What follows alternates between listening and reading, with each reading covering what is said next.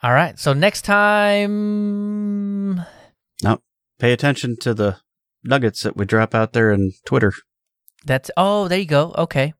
Oh, yeah. Okay. Actually, you know what? Let me write this down. Oh, yeah, we should fix that last line, too.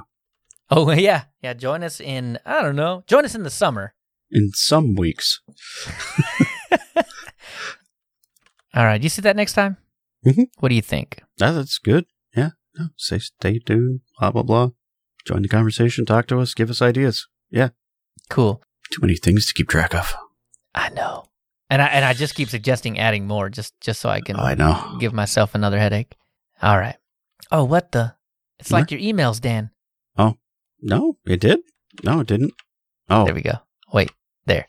That should do it. Oh, I'm in editing mode. That's why. Oh, yeah. It looked fine. Yeah, because while I was editing it looked fine.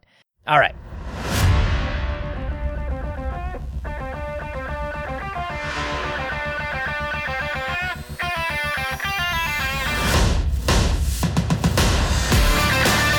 Coming up on this episode of Linux User Space, we get federated, we watch a Mozilla, we've been working 9 to 5, and we toot on the go with our app.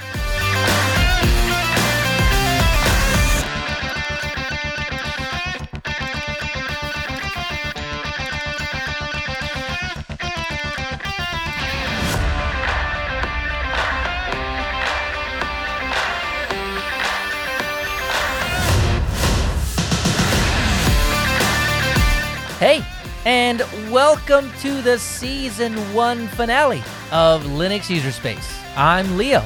And I'm Dan. And that's it. Yeah. So, Leo, I hear you've been doing a little Git. As little as I possibly can. Git is not native to my brain, so I've been trying my best to figure it out. And the way that I've been doing that is Git-T. So I'd heard about Git-T a long time ago. I don't know. It's been around for a good while. Yeah. But I never spent the time to actually set it up. So a few weeks ago, I decided it's time to bite the bullet. I was writing a backup script anyway, and I needed a way to, I don't know, remember how dumb I was 3 versions ago. Yeah, you want some version control. Exactly. Yeah, it wasn't version control. It was dumb control. This way I can roll back or roll forward or whatever I needed to do. Yeah. That was really the whole reason. I could have done this in multiple files, but I figured why torture myself with that when I could torture myself with Git. Yeah. Well, it's when you get used to it, it's a much easier way to have some versions, if you will, without saving a whole bunch of files with, Rev 1, Rev 2, Rev 3, and then it just gets out of control and you're like, which one of those did I really want? Yeah, so you can kind of get some visual looks at what you were doing. So Git itself is very handy for that. Now, I have not messed with Git-T at all. I've used GitLab, GitHub, Fabricator. I feel like there's something else I'm missing. But I've messed with all of them, but never Git-T. So I don't know. Is it pretty good? Seem pretty good? It looks like, and I'm probably getting this wrong because I'm really not that familiar with Git, but it looks like GitHub to me. Okay. The website that you log into, when you go into a repository, you can do all of the same stuff that you can do. You can download the code. You can, I guess if you have credential, you can make edits to it or whatever you want to do. And the Git facilities, like actually using Git from the command line. Mm-hmm. As far as I know, every GitHub how-to works perfectly for Git-T. There's nothing I need to change at all outside of the address of what I'm trying to get to. Mm-hmm. So as far as all that goes, I like it a lot because it's mine. Yes. That I think is my most favorite feature of all of this. Well, it makes total sense. I have a GitLab instance on my NAS. It's I have free NAS or true NAS now. So it runs in a jail. It is GitLab. And I don't put a lot there, but I have some things that I don't want in a public repository someplace. Aha. And so that's where I push those. I have like my dot files there and things like that. That's a good idea. Actually, this is something that I've been needing to do for a while. I don't do a lot of customization like that, but for the one or two little things that I do, that's a really good way to do that, actually. I don't know why I didn't think about doing that before. That's a good idea. Yeah, so there's actually a tool for that. It's called Yet Another Dot Manager, YATM. Oh my God, I'll never remember because everything is yet another something. Yeah, it uses the same Git format, only you put YADM in front of that. And so, and then you can push it to your repository.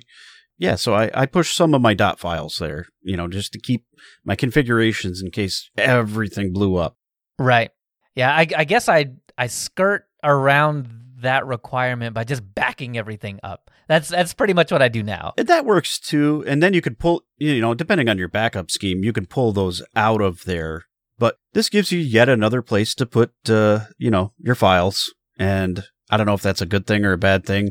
I seem to plaster them all over the place. But they do say if you don't have it in 3 places, then it doesn't exist. So I've met that requirement. Yep. Backups equals backups minus 1. So you got to have your not backup, your actual live stuff, then your backup, but that one doesn't count. Right. And then you have another backup. So 3 places. Yeah, you're absolutely right. So this is, yes, you've given me another project. I think that's probably what I'm going to do next.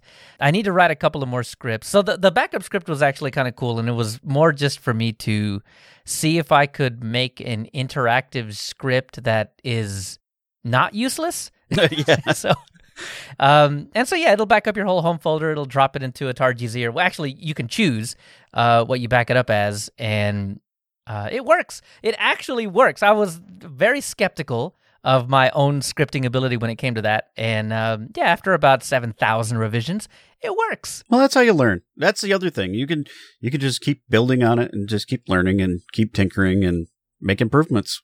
Yeah, I plan on it, and see, the whole thing though was you were talking about the revisions, and I totally did that. I was like 8 files deep, and I was like, "There's got to be a better way." And I'm like, "Wait a minute, there is a better way. It was invented forever ago. It's called Git."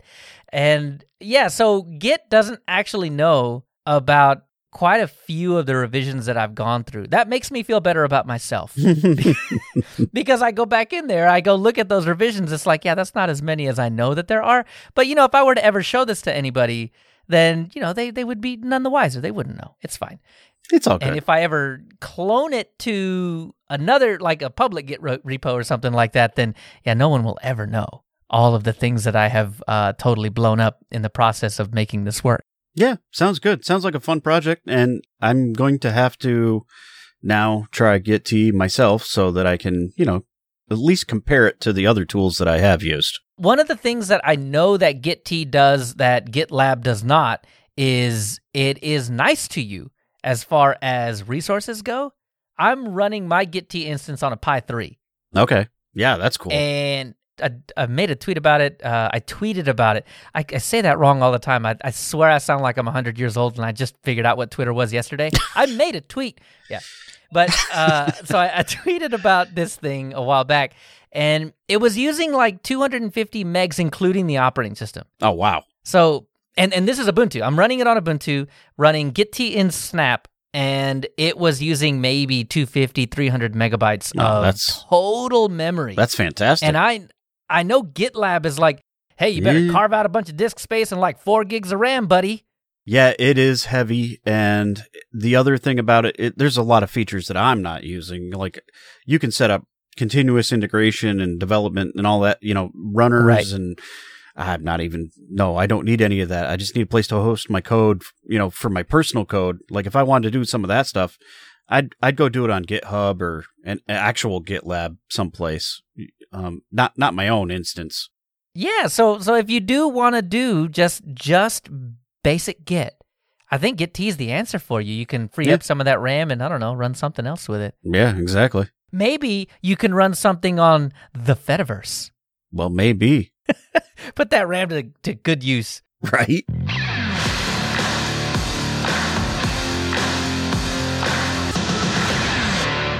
So, Leo, we've already been federated a little bit, but we took it another step, and now we're federating something else. We're federating the Federation, something like We've that. joined it. We're in it. Like, we're part of the Federation of the Federations. Oh, man. Do we get a free spaceship with that? Because I feel like we should. I hope so. It's coming in the mail. It'll be here. So what we're talking about is Mastodon. And, we've joined Mastodon, and now we're on that social network, which, Mastodon is an open source social network, and I would compare it to Twitter in itself. Like Matrix, it's decentralized, federated platform. You have toots, not tweets. There it is. That's pretty awesome. Everybody loves toots. and you boost the toots. You don't retweet them. So I that's actually pretty cool. enjoy the boost. The boost is cool.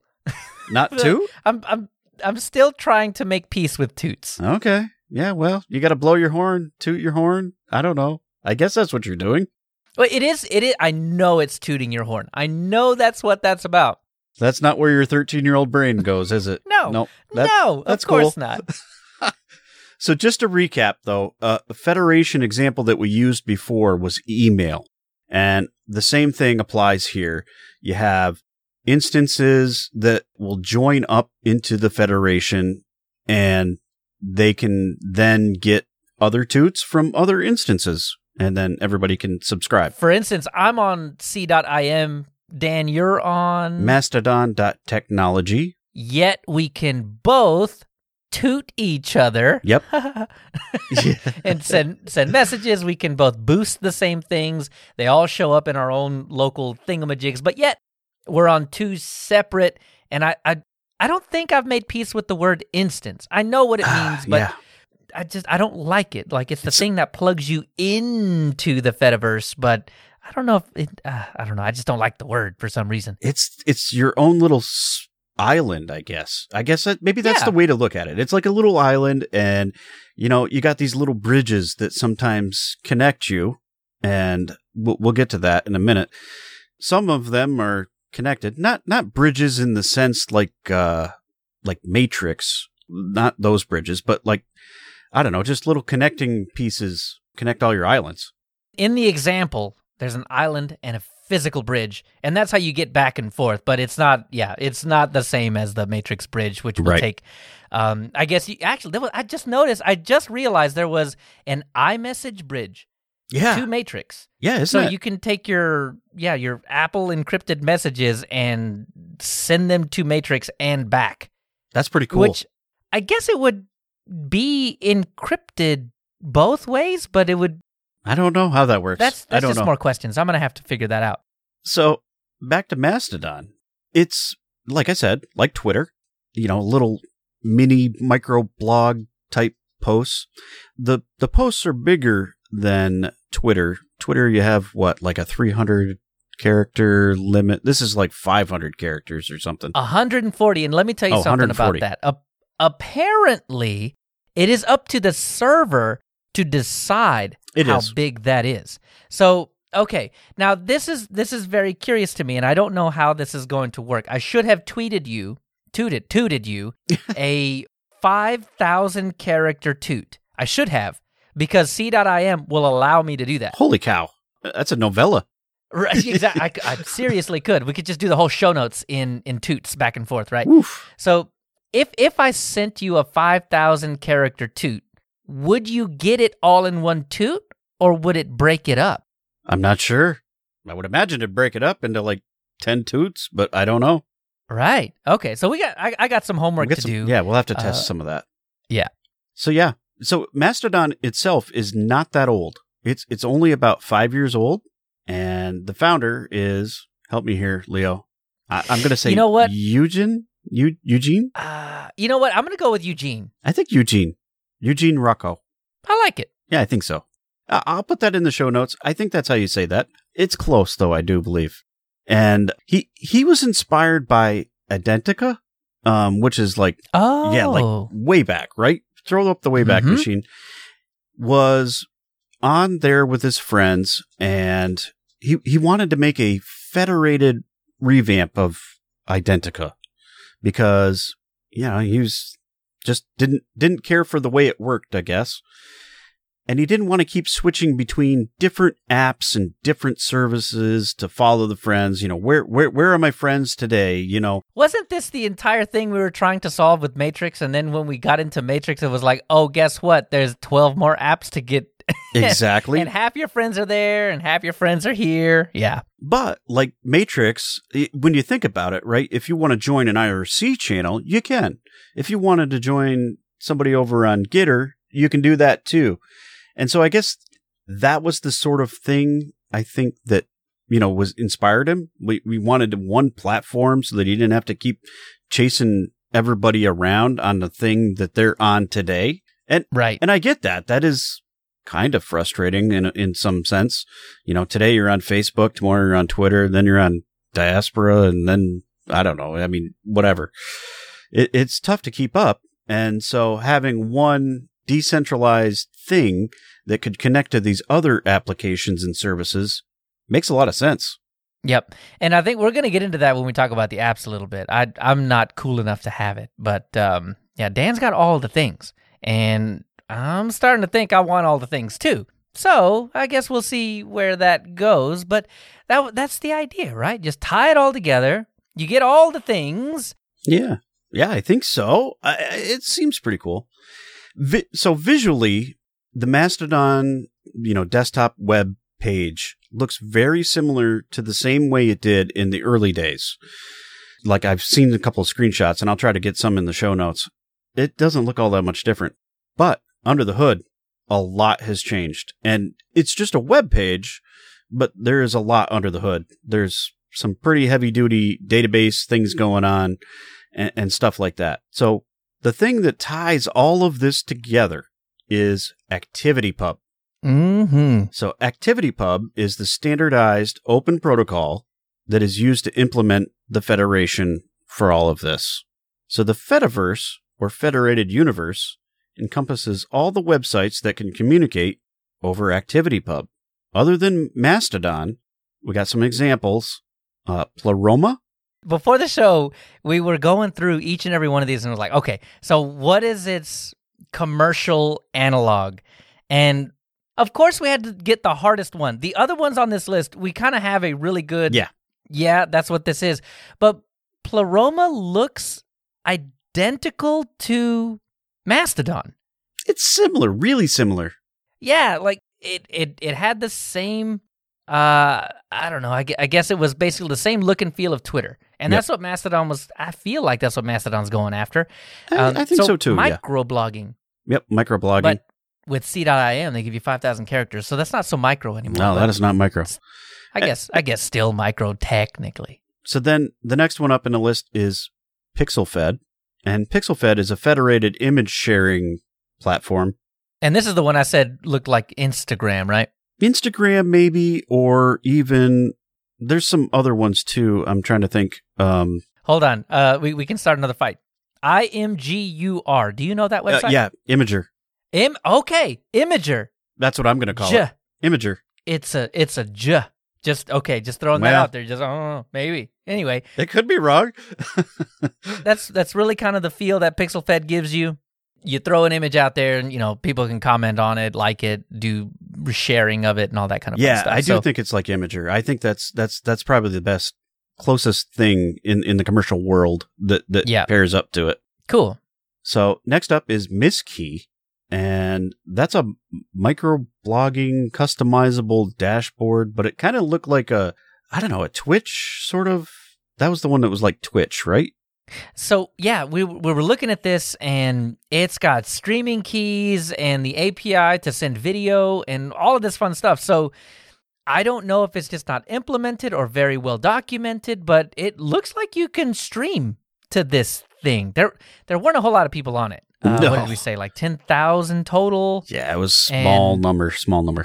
Yeah, and it was in the double digits of how many people were online at the time. Yep. But it looked like that was kind of the aim of it, where, of course you get your microblog like every other service out there, but the streaming thing just seemed to me to be kind of the thing that, it didn't even really seem like they were really advertising it that way. So maybe it's just not functional. Well, I will say that not all of my screen was in English, so translating some of that foreign language, and it's not even like German or something I could probably fake by looking at. Nope. This was more like Japanese or some Oriental character thing to it. Yes. Yeah, I can't fake that. We could probably put it in Google Translate. We could probably figure it out. Probably could if it was like plain text, but it was almost like it was a graphic with that wasn't text, and you couldn't, cut and paste that into the translate thing. Yeah, surely Google has an app for that, right? Somebody must. But that's what it looked like. It looked like something that you can blog on, but the streaming aspect of it was really what caught my eye, and I really, I'm going to keep an eye on it. I wonder if it's like a Vine replacement or something like that, right? That might be what it is. And my first thought was Periscope. Okay. That was the idea, right? I mean, Periscope was all about live video, and underneath that would be everybody doing the comments and all that kind of stuff. I mean, very much what Twitch had turned out to be, but Miss Key looked like the look and feel of Periscope, back when, I guess, right around the time that streaming really started to take off. That's what Miss Key was about. So maybe Miss Key is the better comparison is Periscope, not necessarily Twitch. Okay. Yeah. But if somebody knows, please let us know, because we sure don't. Yeah, what's the activity Twitch? Activity Pub. What's the Activity Pub Twitch? That's what I want to know. So PeerTube is kind of close, right? But PeerTube is a video sharing platform, and that is very much like YouTube replacement. Probably it's a lot in of the people, name. Yeah, a lot of people have heard of PeerTube, I do believe. Yeah, so if you know what YouTube is, you know what PeerTube is. That's the idea.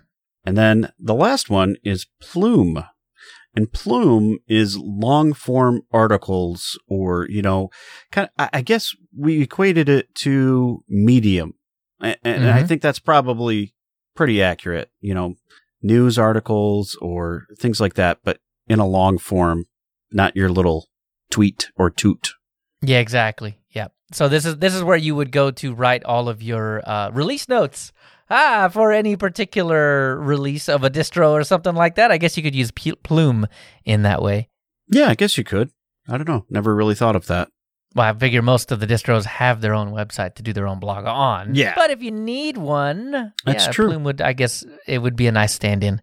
So one of the cool things with joining, getting on Mastodon in particular, is I'll call them security features. I don't really know if they're security features, but kind of cool. You can block, stuff that's not safe for work, or spoilers or trigger warnings, things like that. And you can kind of hide those from your feed, kind of, it blurs them out is what it does. And so if you wanted to see it, like, you want to see that spoiler, you could click on it and see it. But if you didn't want to, it can hide that from your view. So it's a bit of a safety thing, more safety than a security thing. Yeah, I think in my app it was exactly that way. As you scroll through, you'll see these fully blurred out images, and it'll say, it'll be tagged with whatever it is. So NSFW, spoilers, whatever. Right. And if you want to see that thing, just tap on it. Done. That's all there really is to it. And I know that you can go into the settings and say, don't even blur that out. I want to see it, whatever. I know you can do that, but it seems like by default that stuff is blurred by default. Yeah, blurred by default. That is the default. And the other thing is, so it's kind of a safety catch. Just in case. Hey, if you like living on the edge, you can always go turn it off. But there's probably default, a way. Safety first. Yeah, it's good. I'm liking that. So that's about it in a nutshell. You have these little instances. They all join up into the Fediverse. They're joined with ActivityPub, and you get to join on to these other services in the same app, or at least in my app. I can see all the PeerTube and PixelFed stuff, and that's kind of nice. Yeah. So I guess it makes me think. It's got all the things, ActivityPub. It seems to, anyway. And then if you add Matrix into the mix, because it's not on ActivityPub, but if you add that onto the mix, you get an encrypted chat platform. Mm-hmm. What does it take to get regular folks onto something like this? Well, like we mentioned, I think discovery is a bit of a trick. Most of these things are word of mouth. And that's Yeah. that's actually encouraged, is word of mouth. And it does make it grow, but I think it only makes it grow to a certain point, right? Mm-hmm. You know, commercialization puts those things out in the forefront. Like, you see companies like Twitter that were, you know, they were streaming Thursday Night Football. Remember that? They did that? Right, yeah. And things like that just put it right in the limelight. Like, everybody's grasping right a hold of those things. I mean, you're never going to see any of these other federated things that are not commercial jump onto something like that. Well, NBC would never license anything to you if that was the case. So Yeah. even if they wanted to jump on something like that, I don't think they could. No, that's a lot of money. Yeah. Yeah. I think it's going to take big companies investing in it. It's going to take advertisement that ActivityPub type applications would not really be doing for themselves. Not for lack of trying necessarily, but just simply for lack of funding. I don't think anybody that's working on these projects, anybody has enough money to throw down a bunch of cash to put a commercial during the Super Bowl or during the World Cup or something like that. And then you got to worry about, where's that commercial going to go and how far will this money take us and things like that. So traditional advertising is just out of the picture for something like this. Right. Yeah, so you're kind of stuck with the word of the mouth sort of thing, or and like I said, that only takes you so far. It doesn't take you, as far as something, getting on TV is kind of the secret with a lot of things. Yeah. Yeah, I mean, I think that's just where it's at. You see other advertisements for other things, so. Yep. So do you think ActivityPub and, well, I guess not necessarily just ActivityPub, but these services, Pleroma and PixelFed and Mastodon and Matrix, would you compare them to Linux as far as the adoption problem goes? Yeah, I think there's similar struggles there. You might have a better thing, but it's not as discovered, so people don't necessarily jump on that. But at the same time, you do see people get upset with Twitter and all of the toxic, feeds that, political toxic stuff. And so they're looking for another platform to go to. Mastodon might be it. There are people that do migrate that direction. And then you can sort of pick your own. Yeah, it's like starting over, I guess. It's not even so much that you change platforms. It's that you're starting over. So you're building your network again. Yeah. I always thought that was kind of a weird argument because on Twitter, I can follow who I want and only pay attention to those particular people. And if they start retweeting or liking a bunch of stuff that I don't necessarily want to see, I can just block those sources. I mean, I get if I'm following 1,000 people and they're all retweeting a bunch of junk that you would never get to the bottom of that. But I don't know. I don't follow that many people, though. Yeah. Well, the AI still is pushing some of those things that are more popular. That's true. It pushes those to the top, so you see them. Whereas you don't get that on these other platforms like Mastodon. Mastodon just gives you the chronological. Yeah. Yeah, I can definitely see that. And for a lot of people, that's nice. I like that. I'd rather have it. Just feed it to me in the way it comes in. I don't need you sorting it for me in the background because I'm capable of doing that myself.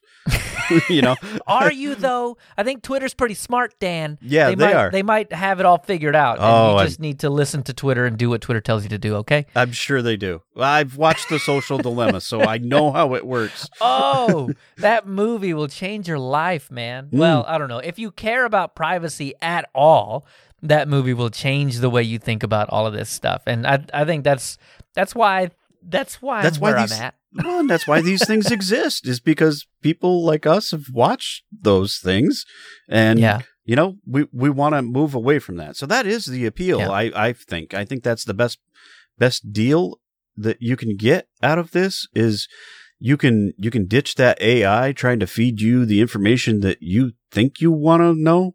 Or it thinks you want to know? I don't know. No, it knows you want to know. It knows me better than I know me. That's for sure. Yeah, that's the scary thing, right? Mm-hmm. They know exactly how to sell you something to get the most money extracted out of you. Yeah. Yeah, you don't get that with Mastodon, and I do appreciate that. Though I don't know if I would, because I do Mastodon mostly on a browser that has uBlock Origin on it. Even if they tried to advertise to me, I don't know that it would work that well. I think it still rearranges the tweets that you see and stuff, Now, though. it does do that. So they will definitely do that. You can't stop that. That is the algorithm. Yep. I hate that word, too. But it totally is. It's a bunch of instructions that a bunch of humans put together to sell you stuff really good, and then they gave it off to a machine for it to try to refine that, and it's done a pretty good job. Yeah, so even if you're not seeing advertisements, you're seeing it in a different fashion than the way it came across. Exactly. Yeah, exactly.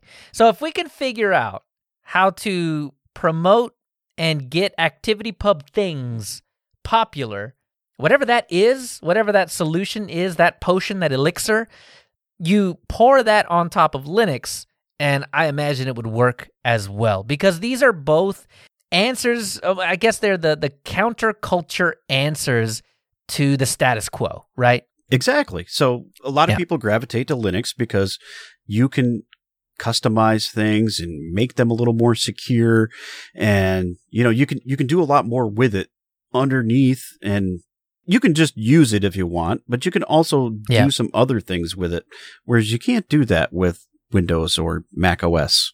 Yep. And honestly, the very first time that I dove into Linux, the reason, the catalyst was it wasn't Windows. It wasn't complex. Yeah. Like my answer, my reasoning was not complex. It wasn't anything to do with, I don't like how my data is being used. I don't like none of this. I mean, but also it was, I think, before a lot of that came to the forefront, before people were really thinking about that. Yeah, same. But it was so simple. It just wasn't that. Yeah. Linux was something else. And I'm like, yep, I want that. Give me that. Yeah, same here. I was like, whoa, that's different. I want to learn. I want to know what that does. I want to know why and how and all of those things. And that was my draw initially, and like, oh, wow, look, I can customize this. I can make, these icons different. I can different colors over here, whatever. And like, you couldn't do those things. You had white background, windows, then it's like, ugh. So once you could change those things, without getting a third-party software, you could change it. Right. I do remember before, I think Windows 98, maybe Windows 2000 was the last time they did it, but Microsoft would sell you theming in the Plus package, whatever that was. It was like Windows 95 Plus. Yep. And it was like $20 or $30, but you got themes. My favorite theme, I don't know if anybody listened to this podcast ever played on Windows 95, but if you did and you remember Plus, do you remember that one theme that was like a mystery theme? And so when you clicked on something, it wasn't a little hourglass, it was feet. Like nice. Like you would see in a mystery novel, right? And they would go back and forth. And whenever you would open stuff up, it was like a creaky door opening up. So you can customize Windows a little bit, but I mean, Linux just opened up the blast doors, and you could do whatever you want, wherever you want. I mean, Plus held nothing up to the customizability, even back then, to Linux. So yeah, Linux is nice. Exactly. And that was the big draw for me. It's like, I wanted to learn the different thing. Always was seeking out, whatever is different just to learn it. Yep.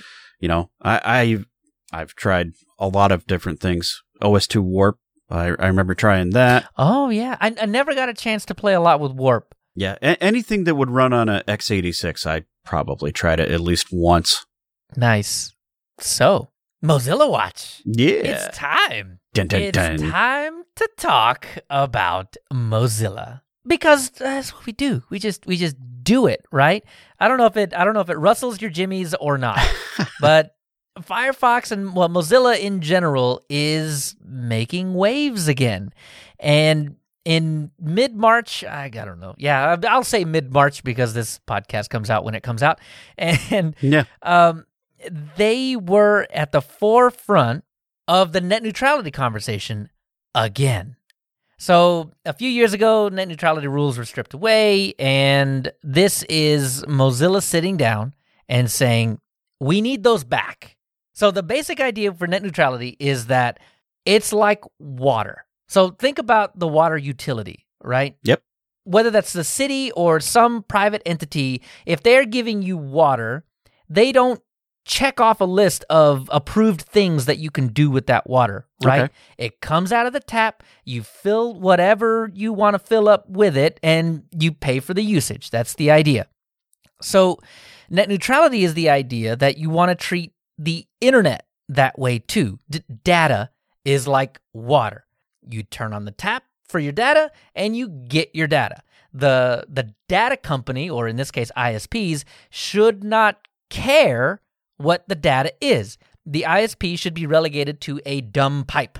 That's it. I get it. Flow your data, and that's all. That makes sense. So if I want to go sprinkle, water on my lawn in the middle of the summer during the drought, it doesn't matter. I'm paying for the water. Like, you just keep sending it. Technically, it doesn't matter, right? I mean, that is the ultimate idea. Now, the comparison really diverges because water is a finite resource. Sure. And data, I won't say it's an infinite resource, but it's not finite. I mean, we'll never ISPs reach the end of it. Yeah, I get it. Right. These pipes, while they can only give you so much at a time, they're not finite in the way that we would think that a lake is finite. Right.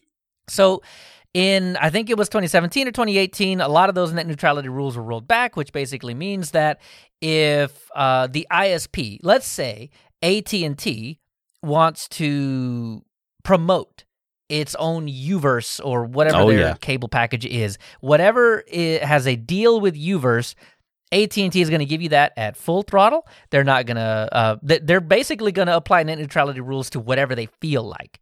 And Gotcha. If that is Netflix, if Netflix paid AT&T a few $1,000,000, then AT&T is going to be like, hey, yeah, you can watch 4K uncompressed, whatever. But if Netflix didn't make that deal, then AT&T is going to be like, 720p for you. Yeah. So this is what Mozilla is fighting against, Gotcha. where AT&T should not be able to say, you get 720p, you get 480p, you get 1080p. It doesn't matter. It's a dumb pipe. Be a dumb pipe. That's what ISPs should be. So I am excited about the prospect of net neutrality rules coming back. And this is what Mozilla is fighting for. So I'm happy about this. I hope it happens. Yeah. I don't know if it will. I don't know either. And I don't know. It seems like it's right up Mozilla's alley, I guess. They've got a couple other initiatives that are right along the same way. So they're trying to make the internet a better place. And it seems to make sense. Yeah, definitely. And then there's this whole, in the U.S., there's this whole Title II. And by the way, net neutrality is a U.S. thing. I think a lot of countries, actually, you know what? I don't know how other countries handle data. I would hope that they would follow the same idea that it's a dumb pipe. If I want to block something, I can block something. If I want to throttle something, I can throttle something. But that shouldn't be in the hands of the ISP to decide what's going on. Now, I do tend to agree that ISPs are okay to like block port 443 or 25 for SMTP? Yeah. For spam and things like that. I get that. That's why you buy, a droplet to go host your own thing on or whatever.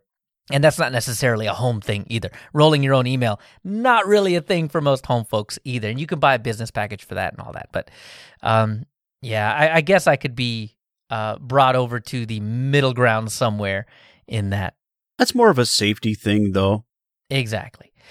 So that, I hope everybody gets that. That's a fantastic thing. Internet should just be the internet. But Firefox got some other stuff as well. So Firefox 87, which should have already hit your update managers by now, Firefox is trimming HTTP referrers by default. Yeah, the other thing that Firefox is noted for is security, right? And they're blocking super cookies and stuff like that, right? And so keep doing it. This is similar. I don't know if you've been to a discourse page and you wanted to send a link to someone. Like, it puts a little refer thing on the tail end of that. Right. Like, it says I sent that to Leo. And so in order to protect the privacy, Firefox is going to start, rewriting and trimming those things off the tail end so that it doesn't know where it came from. And I think this is a great feature, personally, because there's a lot of those sites that have a whole bunch of, it looks like gobbledygook at the end, but like in reality, it's a fingerprint of sorts. Yep. If you've ever gone to Amazon and you look something up and you're like, that's hey, a good one. We should get this, and you send them the link that you had in Amazon, that thing's like a page long. I know. Yeah. And if you actually look at the link, you'll see the little question mark and you'll see ref, and then all of it is basically a token at the very end, or a fingerprint at the very end, identifying you, how you got there, whether or not you searched for it, whether it was a direct link. All this information is packed into the URL. And this is what Firefox is trimming off. Yep. So everybody gets to the same place. The link doesn't change. You're looking at the same, box of kitty litter, whatever it is you're looking up, but it doesn't have all that junk at the end. Yeah. And that is a win for privacy. Yeah, I because love that stuff. Those things totally tie it back to you. So if I sent you a link like that from Amazon, Amazon now knows that I sent you that link and you're interested in that too. And now it's going to start sending me stuff that you're interested in. Like it's back to that AI, algorithm thing. And if we can avoid that, that'd be great. And I think, trimming that off at the end, that's a fantastic move. I agree. So I feel like this Mozilla Watch has been a fairly good one. This is all good stuff. These are great things. So if you've been thinking about Firefox, you've been on the edge. This is. I see what you did there. Extra ammo. Right. Yeah. That was it. That was it. So maybe come over to the fireside. Yeah. I just keep coming up with them, man. They just keep coming out. I don't know how to stop it. So the last thing we've been up to, or that I've been up to, I couldn't convince Dan to do it. His LXQT is just too near and dear to his heart. Right here. Was GNOME 40. And I don't blame him, because it's not like there's a whole lot of choices as to where you can get GNOME 40 right now anyway. So what is there? There's GNOME Spin that you're supposed to use in a VM that I think is supposed to work now on bare metal as well. I forget what that's called.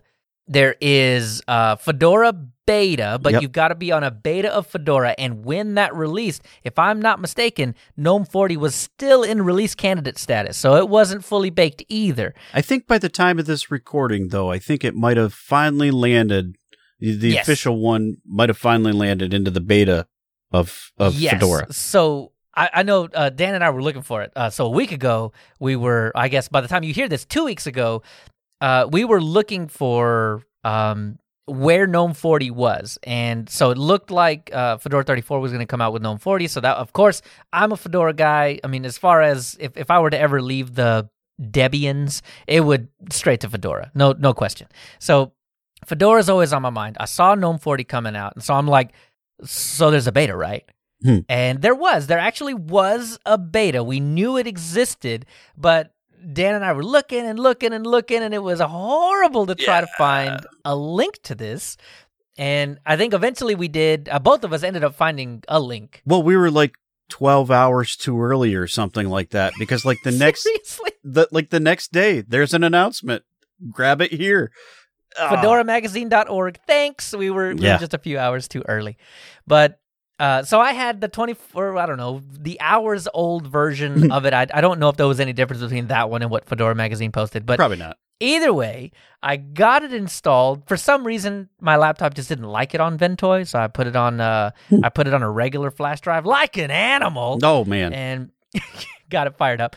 But I gotta say, GNOME 40, there are a few good points about it, but let me be blunt right at the very beginning. 3.38 to 40 feels like it would be such a huge, titanic, monstrous move. It's not. It's GNOME. It would be what GNOME 3.40 would be. They just changed the numbering scheme. Right. And I know this is me reading into it. They'd never said any of this, but it's the feeling I get when I see big numbers like that, I guess. I guess. So it's a normal release. Don't expect anything else out of this. I don't know. What about those horizontal workspaces and stuff, though? So that's some stuff that I think I really kind of got used to. Workspaces have always been horizontal to me. Okay. They've always been that way. When I log into Plasma or when I log into Mate or any of these other distros, isn't it Control-Alt-Right and Control-Alt-Left that will get you? Yeah, I guess it is. Yeah, so I mean, they've always, at least in my mind, they've always been horizontal. So when GNOME gave the vertical thing, and, I get it, like it was when you hit the start, not the start button, the super key. Yeah. When you hit that key, they were vertical in the activities. Yes, the overview, the activities overview. Right. So honestly, I feel like horizontal should have been where they started from the beginning. And so the change was, I think it was unneeded pain. Okay. That you got people used to vertical and now you kind of, you swapped them back to horizontal. But maybe that's just my brain thing.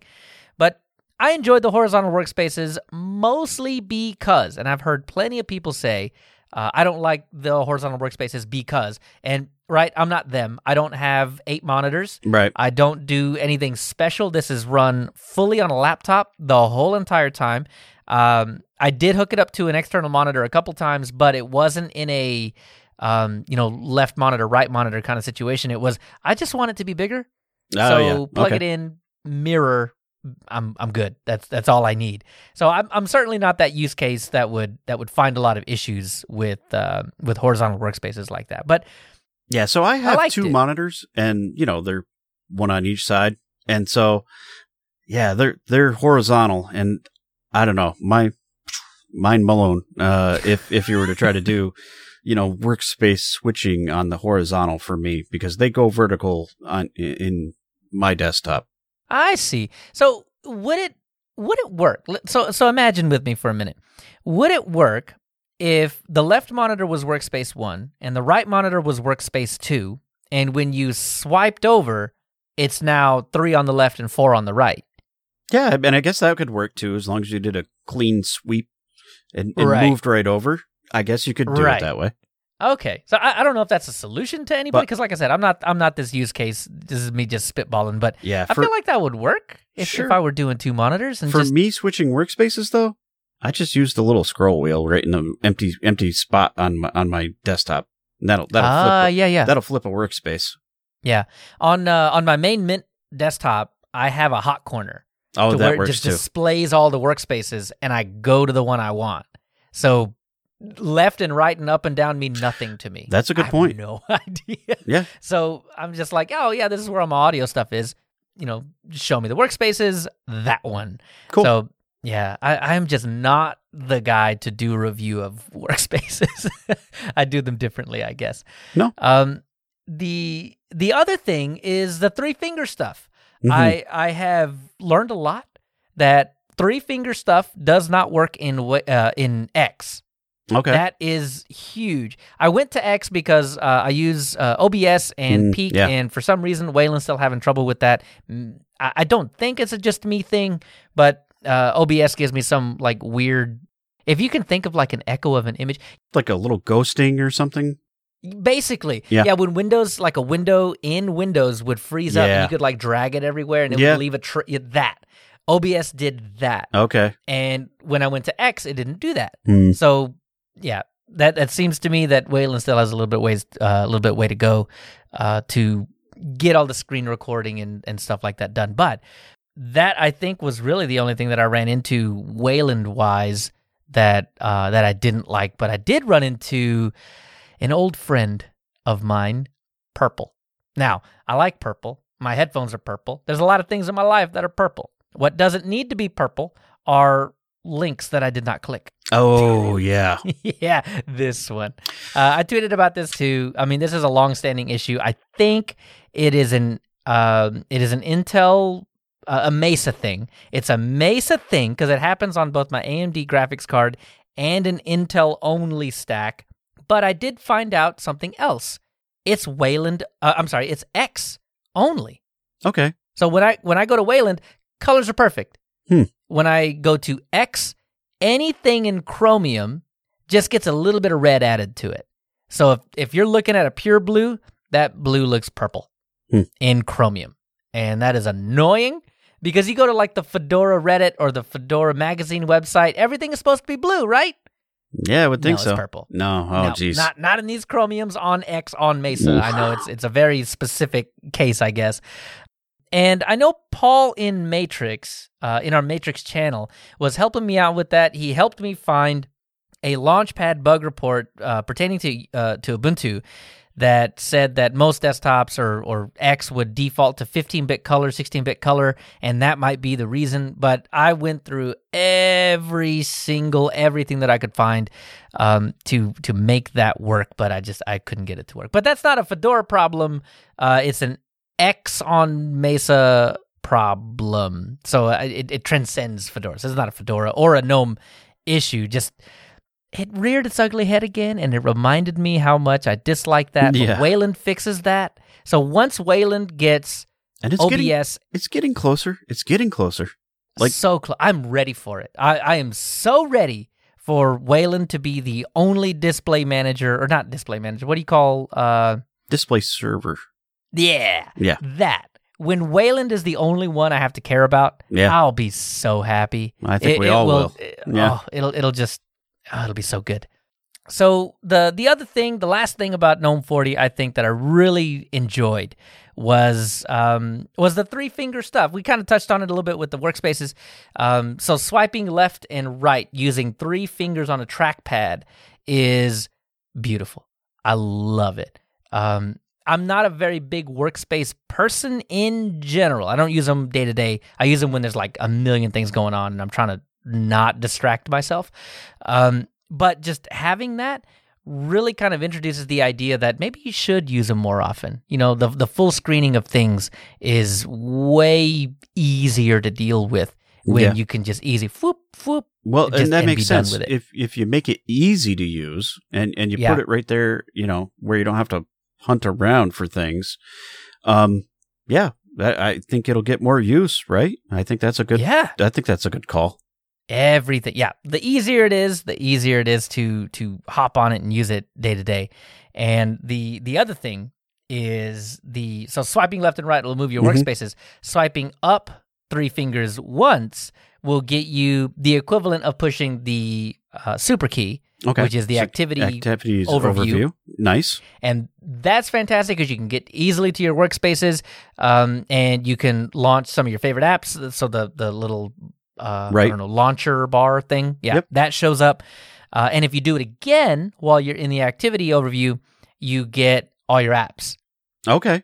So I'm mostly okay with all of this, but they moved the bar. So it used to be on the left.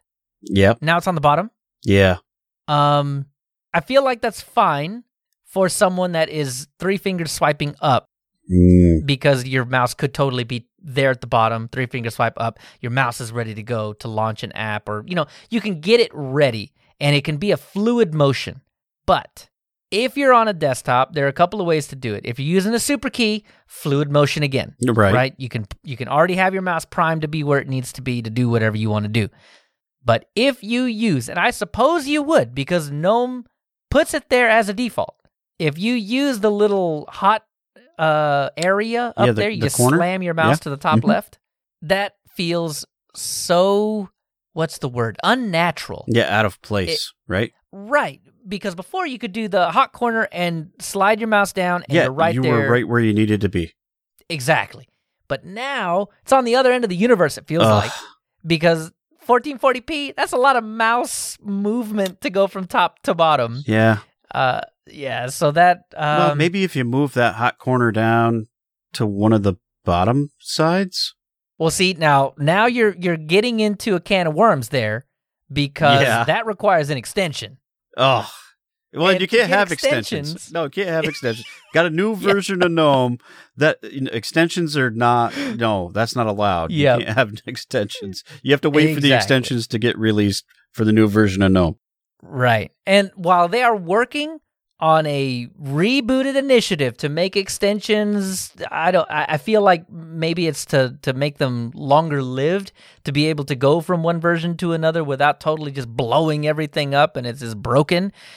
I know they're working on that. Yeah. It is not implemented yet, so we still have those rough edges to work out. And yeah, for being such a requirement, it's kind of an afterthought. Right? So if you want extensions, you got to go install extensions. But that's in FlatHub. And FlatHub is not enabled in Fedora by default. So you have to go enable that first.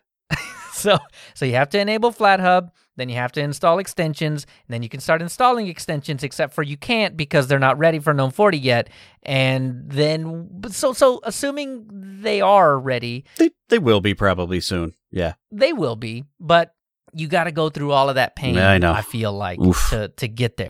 The thing about that is that that's not the only thing that you should use, because I had to bring in the minimize button. I can't stand there not being a minimize button. I don't need the make it big button. That's fine. You can leave it off. I don't care. But the minimize button is important to me, so I had to go put it on, but I couldn't do that through extensions. I had to do that through Tweaks. But Tweaks is not available in FlatHub. No. It's in the repo. Oh, geez. So you get extensions in the repo, or I'm sorry, you get Tweaks in the repo. Yeah. And you get extensions in FlatHub, and then you can really get to the point where you're tweaking your desktop the way that you like it. So I really like GNOME 40.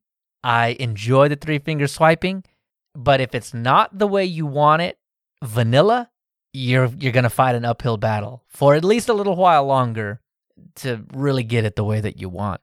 Gotcha.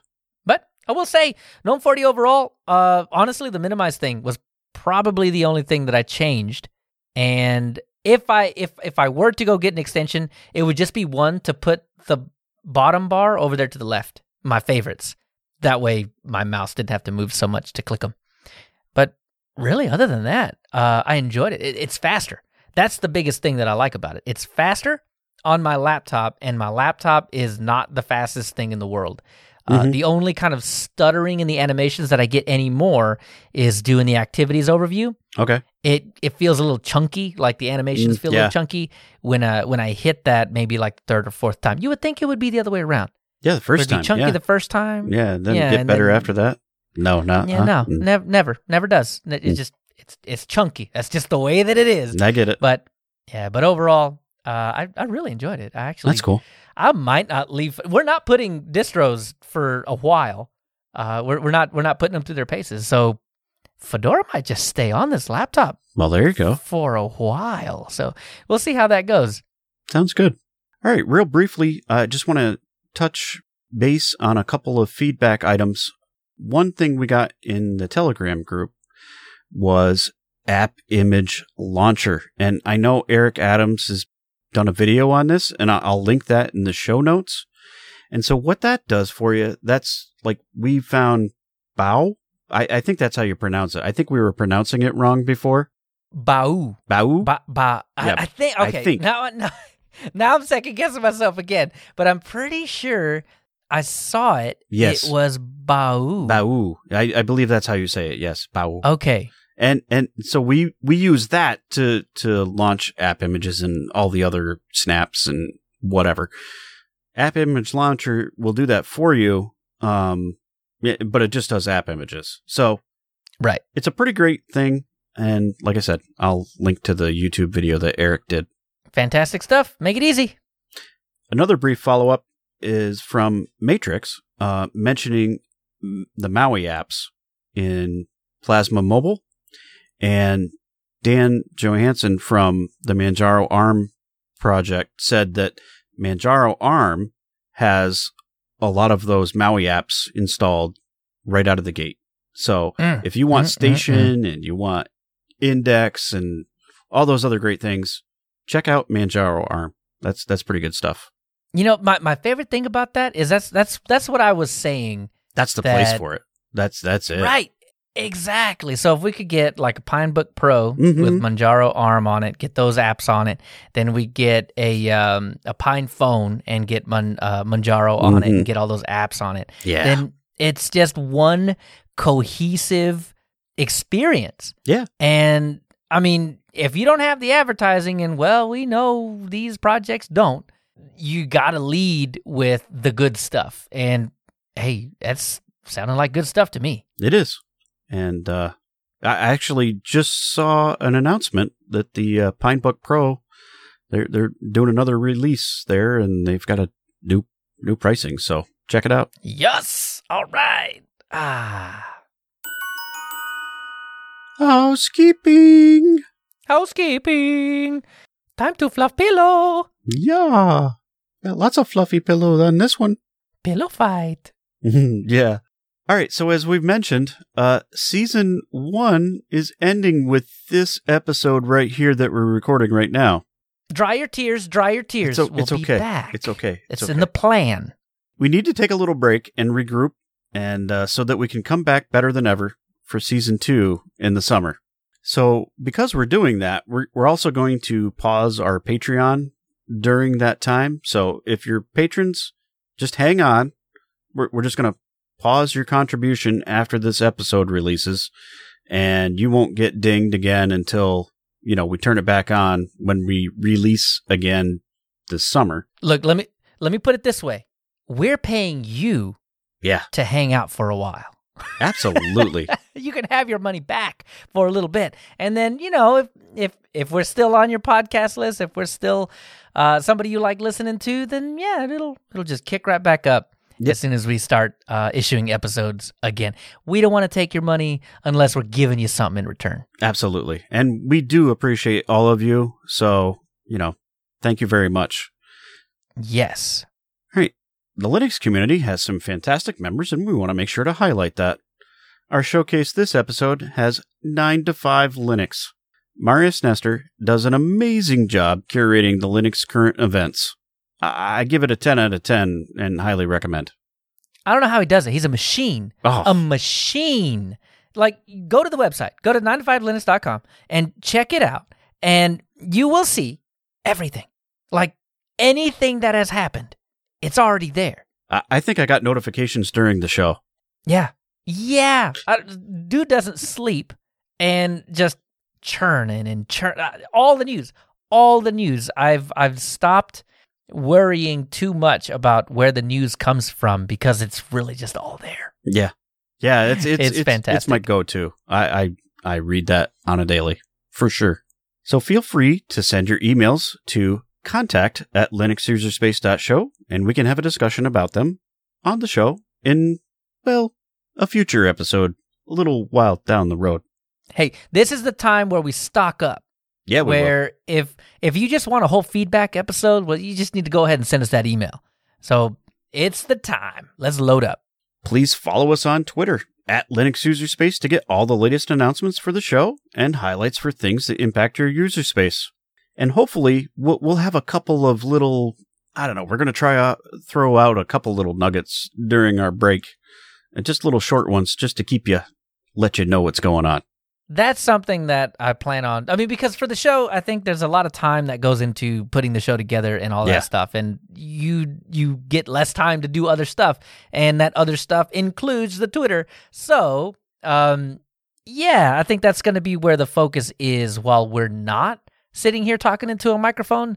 We can tap into an app and send you little nuggets that way. You can also join our Telegram group and join the conversation there. We'll still continue to be there even during our break. Yep.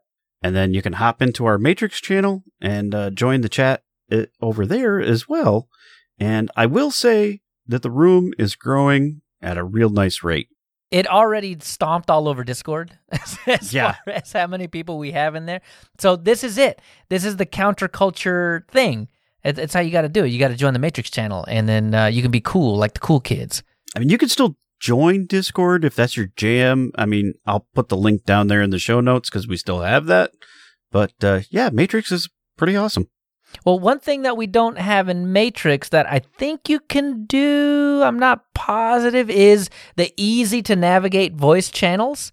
That, if you really don't get enough of us, you can rope one of us in there and we can just have a chat about whatever in Discord sometime. Absolutely. And lastly, don't forget to rate this podcast on iTunes or your favorite podcast application and like, comment, and subscribe on YouTube. You can always get more information on our website, linuxuserspace.show.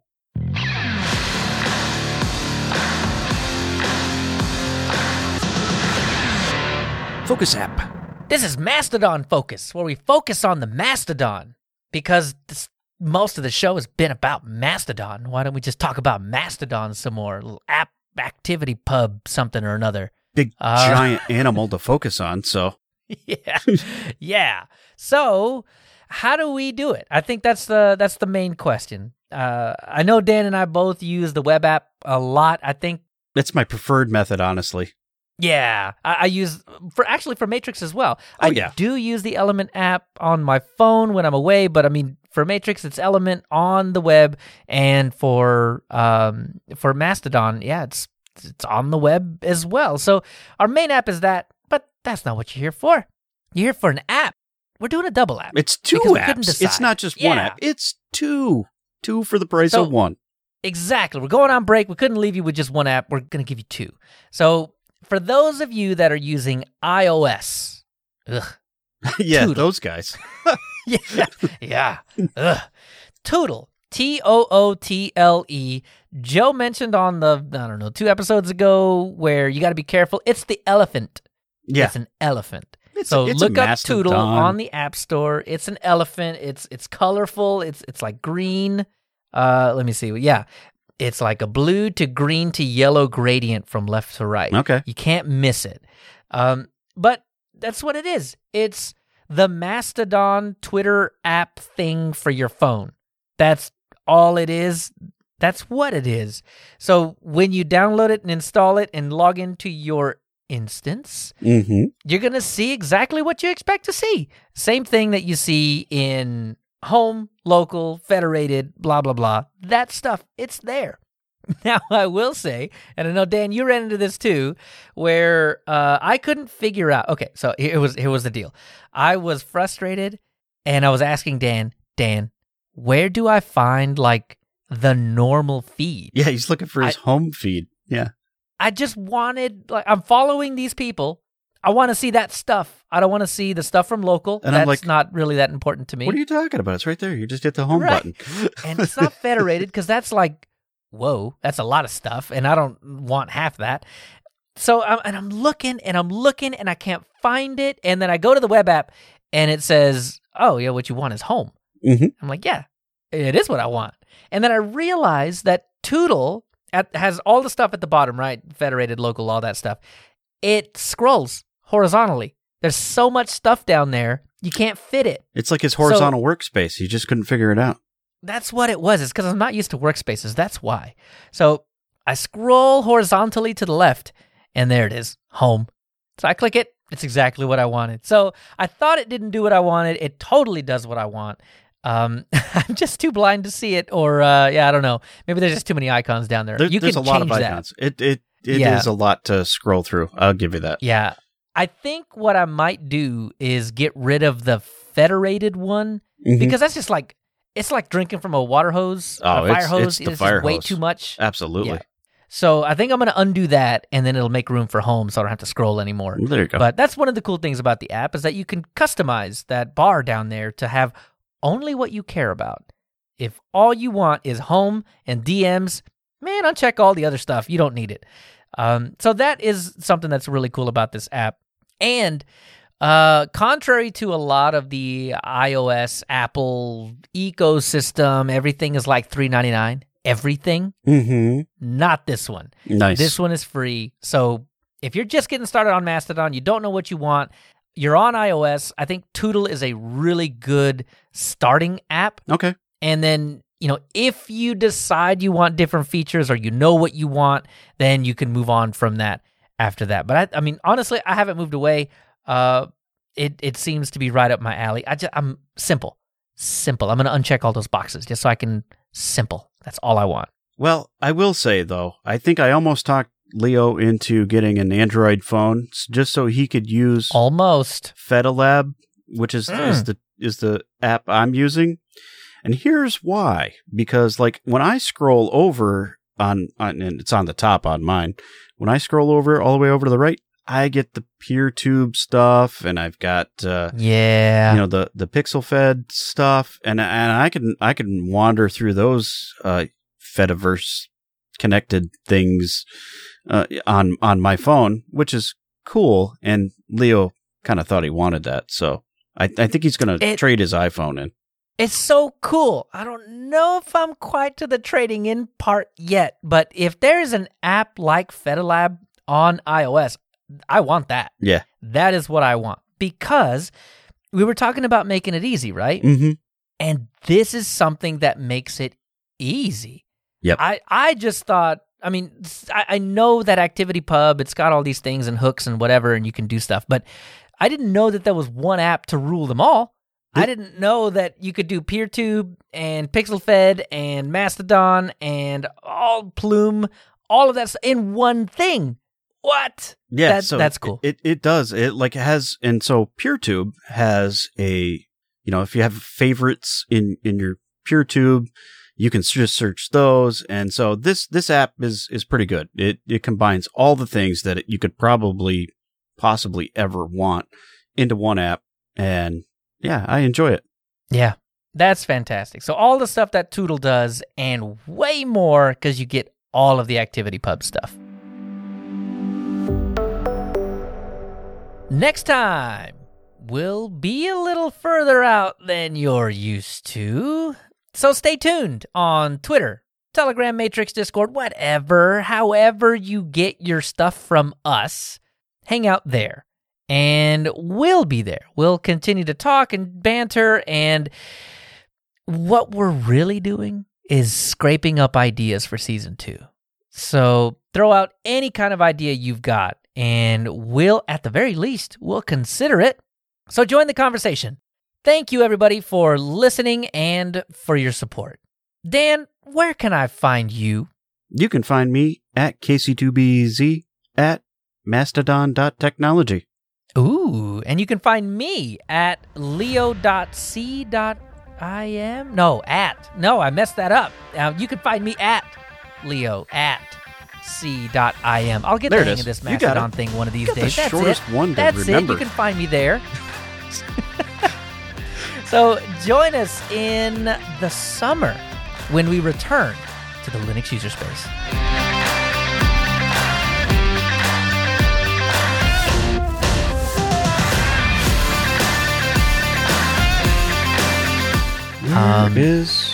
What? Where's OBS? Oh no! I did not close that, but it closed. Worst case. It totally closed. Oh no! It really did. Oh no! So I wonder when it did that, because I did not see it. Well, if you didn't change the video format, if it's still in MKV, you have whatever it recorded. Yeah, I just don't know when it ended. So, you know what? Here's what we could do. We could... Hey, you know that little thing that used to go on air in the way back in the day when, like, the broadcast ended for the day? That little had, like, that Native American guy, and there's, like, a cross and circles and, like, measurements on the screen and stuff. I remember that from old movies that were, like, back in the day. This is how it happened. So, what I'm thinking is, if the video exists, even, like, 10 minutes of it, we can put that out and then just put the image of that and just as the audio continues on. Yeah, where did it go? Why do I not have it? No, we don't have anything. I don't think I have anything. No.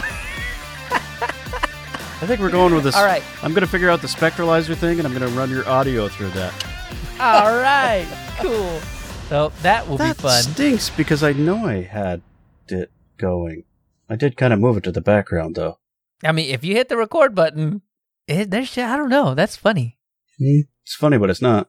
Well, it's funny because you can't do anything about it now, Dan. Nope. We did a whole show. It's too late. We did a whole show. Whole entire thing. Poof. Hey, Should've it wouldn't be a season finale without something. Should have went in that folder. Check your regular home folder. Maybe it decided to just dump stuff there. Would have filled that sucker up. Oh. No. Way too much free space for that to happen. Oh, wow. Not in my home folder, anyway. Yeah, home folder. How much you got? How much free space you got? Left? Like 35 gig. What? 35 gig. That's what I got left in my home folder. The video would have fit. I don't think it you think so? It's like a gig an hour or something like that. Maybe. Okay, maybe like a gig every 30 minutes. But yeah, but I put it on this other drive. It's a spinning drive. It's 3 terabyte drive. I I got lots of space over there. It's not an NVMe though. My main disk is an NVMe, so it's only 240 gig. Right. I don't know. It should have. It would have been okay because like a gig an hour or 2 gigs an hour is a spinning disk could handle that. Yeah. So I wonder doing what an audio happened. recording though too. Maybe that had something to do with it. Maybe. Mm-hmm. That's what we get for not testing, Dan. I swear it started to record and it went for a while. I know it did, but let me look at that folder again. Should have went into this folder, right here, and there is some stuff in it. Let me change that to details, modified. No, none of those are new. Huh. Well, dang. Oh well. Oh, wait a minute. And what do we got here? Oh, geez. I might not have done an MKV. Oh. Wonder if it'll play. Looks like an MP4. I don't know how that works because I've had it crash on me, but it's always been MKV, and it would. I could have swore. Actually, you know what? I should probably stop playing with stuff. I'm gonna break my own audio. Well, it shows a 1.4 gigabyte file. I mean, worst case scenario, chuck that up in Google Drive. Maybe we can figure something out with it. Maybe I can throw it in another tool. Yeah, throw it in Kdenlive or something like that. Live or something, maybe. What's the worst that's going to happen? It's going to tell you no. It's going to say, yeah, that's not really a valid format. Right, and we'll be in the same boat we're already in. So Either way, it'll be fine. I'm not worried about it. So it did record something. I wasn't dreaming that. It did record. Yeah. Wonder why it died. I have no idea. Because it went for a long time. I mean, for 1.4 gigs, yeah. I mean, honestly, it probably went to the very end. It must have recorded the whole darn thing. Huh. Well, that stinks. I'll figure it out. Anyway, well, cool. Honestly, I won't probably need to ask Jerk for anything because this is what's going in the front and the back. Right? Yep. This is it. I grabbed it anyway just in case there were any bits that I forgot about. But yeah, I think our tribulations will be a good spot. Yeah, I guess so. All right. I think so. Let me... All right, ready to stop it? Let's stop.